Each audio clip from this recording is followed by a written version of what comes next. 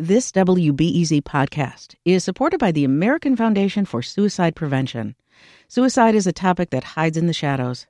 It's time we talk away the dark, learn how to spot the warning signs for suicide, and how you can have an open, caring, real conversation to help save lives.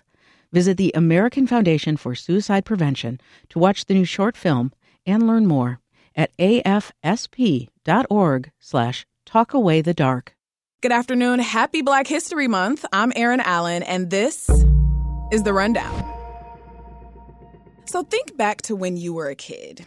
If you spent any time at a library, you likely found it to be a quiet place with that old paper smell. And the only tension you felt was when you made a mistake and created an echo by dropping something, or you snickered too loud with your friends. But little did you know, there is and always has been hella tension at the library. I'm talking the First Amendment, censorship, gender, and race. We really had vanguard librarians like Charlemagne Hill Rollins, who in the 40s was writing letters to the American Library Association saying, we need more representation in our children's books for African American kids. That's Chris Brown. He's the Chicago Public Library Commissioner. Representation at the library is one part of a bigger issue at libraries in the present day. My colleague Adorna Migode talked with Chris about how book banning requests have been next level over the last couple years, both across the U.S. and in the Chicago area. Adora is a Metro reporter here at WBEZ, and we're going to discuss the situation in the Windy City and surrounding areas a little bit later. But starting off, I wanted to talk about exactly how this is looking around the country. Basically, a one-word answer to that is more. More people are requesting to ban books. More people are trying to get books challenged or removed from shelves or placed in different parts of the library. Whatever way they're trying to get books restricted. Do you have a sense of what the subject matter of these books are? What is the trend that's going on here? Absolutely. There's definitely trends in content. So the American Library Association keeps track of how many books get challenged or banned across the country, and they put together data on it. And in their list of top 10 challenged books from 2021, which was the most recent list, 5 out of 10 of those books were challenged explicitly for having LGBTQ content. Interesting. So half of the books it's about the queer folks. Absolutely. Very specifically. Wow. Mm-hmm. Okay. And then more locally, you looked at 2 different suburban libraries and how book bans are playing out in those places. Let's start with the Lincolnwood Library. What's going on there? So at Lincolnwood, there's a huge fight in the children's section. What happened is last summer, they did a story time in a public park, and the book was about a drag queen. It was called The Hips on the Drag Queen Go Swish, Swish, Swish. And that created a huge controversy that's still playing out today. So parents were like, hey, we didn't know that this was going to be the book that was going to be read. We didn't know what the content of the book was going to be. You should have warned us as a library. And then people kind of took that as a way to start examining other content that the library carries. And so, yeah, most bans that happened in Lincolnwood, well, not bans, most ban requests that happened in Lincolnwood and most ban attempts in general are in children's sections, are in teen sections. It's very much books that are catered toward young people that get challenged. But at Lincolnwood, it's kind of unique, too, because it's not just conservative parents fighting against LGBTQ books. It's also things like a progressive parent who asked the library to remove Johnny the Walrus. That's a book by a high-profile conservative named Matt Walsh, and the book allegorically compares being transgender to pretending to be a walrus. So definitely like tug of war, fights on all sides from all angles. Wow, you would think, you know, when you're thinking about the LGBTQ subject matter, you would think that it's people who don't want their children to be exposed to that because of conservatism and things like that. It's really interesting to hear that, yeah, it's happening on the other side of the aisle, right? Maybe? Like we don't want our kids to be introduced to this conservative mindset that maybe there's something wrong or inappropriate about being transgender. So how are the library staff specifically at Lincolnwood dealing with that? You know, it's really tough. They say that it's a constant tug of war between how do I maintain the professional standard of allowing people to have access to all kinds of books, but how do I also grapple with the fact that some of this kind of feels like a personal attack? I think Chris Runkoziak is a really good example of this. He's the assistant library director at the Lincolnwood Public Library. And his identity really specifically relates to what we were talking about earlier, the fact that half of these books that are being banned for LGBTQ content. Well, he is gay. And so he struggles with this personally.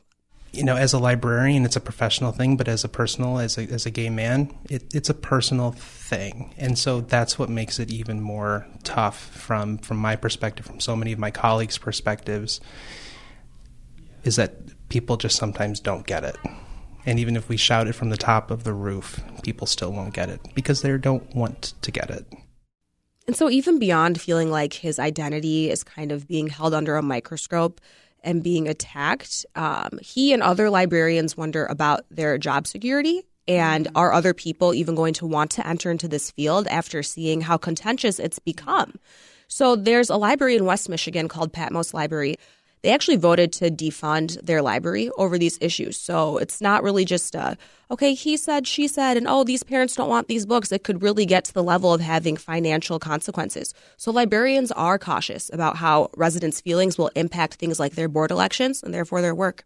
For us personally here, in April, we have an election that has 4 open seats. That's a majority of our board, which makes it extra terrifying going into what that election means for us professionally, for the community, for what their library will look like come May.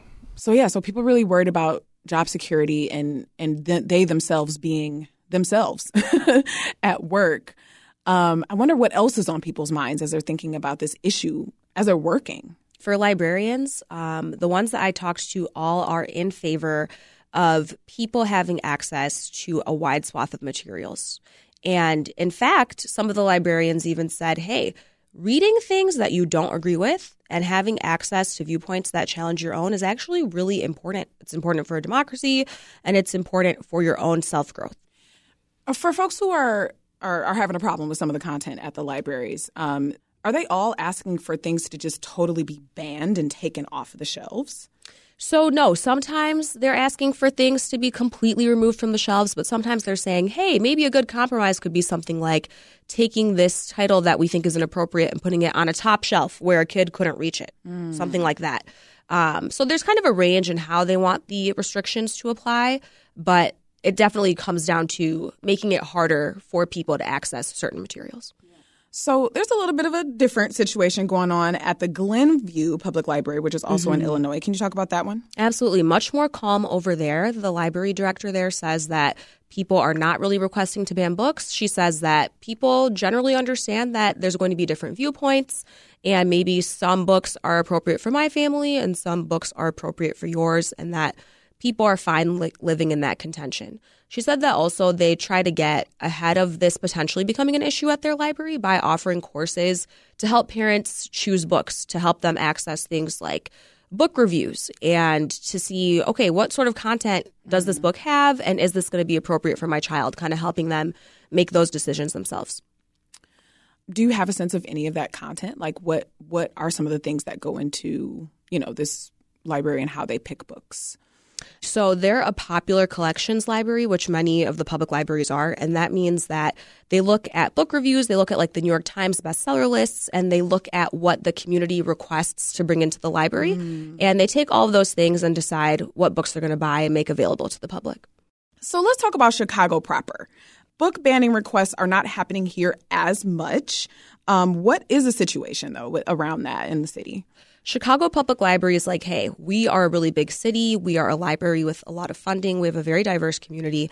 And we also kind of take pride in the fact that we have been a beacon and a forerunner in having book freedom and book access here. And so they're saying, hey, books are not being banned here, but we want to protect books that are being banned in other places, and we want to help people protect those books. So they came up with this concept called book sanctuaries, and they made a website about it, and they're asking the general public, like everyday lay people, and also other librarians to sign up and kind of promise to make their libraries book sanctuaries, and that would be places where books of all kinds are accessible to all people.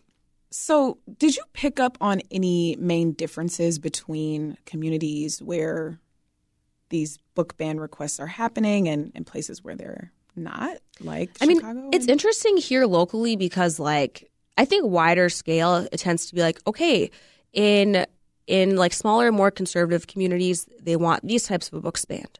And then in like a larger, more liberal city like Chicago, they don't. But when I'm looking in the suburbs here, like why does Glenview Public Library's population feel fine with having access to all books? And why does Lincolnwood's not? I don't know. So you talked to us at Lincolnwood. You talked to a representative from the American Library Association, zooming right back out to the larger nationwide context. What conclusions are folks drawing about why requests to ban books are increasing the way that they are? The American Library Association director is really convinced that it's about access to power and access to political power. And so she's saying, hey, we know that books really help shape opinions. And so if you give people access to these certain books that have ideologies that don't align with ours, then maybe people are going to be convinced by those books, and maybe they're going to adopt those ideologies and thought processes. And we don't want that to happen. So it's kind of like on a larger scale, having access to these certain titles could be a political threat and could be a power structure threat. This is a national issue that we're seeing show up in communities large and small, right near us, far away from us. But either way, it affects all of us. And it's difficult. I wonder what some of the takeaways are that you have gotten since you've been covering this. Yeah, I think for me it's been really fascinating just because I think I grew up looking at libraries in a way that a lot of people do, where it's just like, okay, this is a great place where I can get some books and where I can study and maybe play some games in the teen room. Loved doing that growing up. Exactly. Yeah. But now I'm like, okay, no, dang, this is really a like battleground for the freedom of speech. And these stakes are kind of rising, and they seem like they're just going to keep rising for the time being. And yeah, being a librarian is kind of like a brave, dangerous job in many ways right now, which I didn't grow up looking at it that way. Yeah. You know what I mean? Yeah, it's interesting. It also begs a question of like, who gets to decide? That's the question I have as well, you know, especially in a pluralistic society, right? Yeah, who is going to be the moral arbiter to say this book is appropriate and this book is not?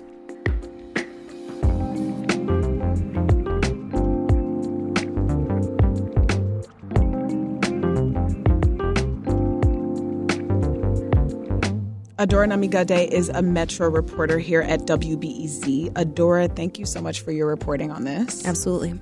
And thanks to Justin Bull and Sam Deere for producing the show, and to show editors Ariel Van Cleve and Katie O'Connell. I'm Erin Allen. Thank you for listening. I'll talk to you again early tomorrow morning.